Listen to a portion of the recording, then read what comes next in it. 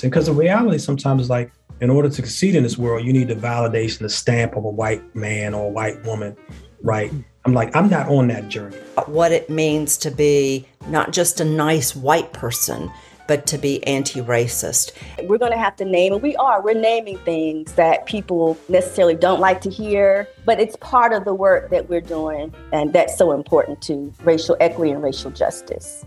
We open up a panacea of possibility to the power that would happen when Black women are allowed to be well. Black women have never had a vision of liberation that wasn't inclusive of all of us. After a successful inaugural season of the Wisdom and the Work podcast, we are proud to announce season 2. This season, we continue to push the boundaries of the conversation on race and racism, raise the uncomfortable issues, and urge people to question the unjust power arrangements that centuries of racial oppression have embedded into our culture.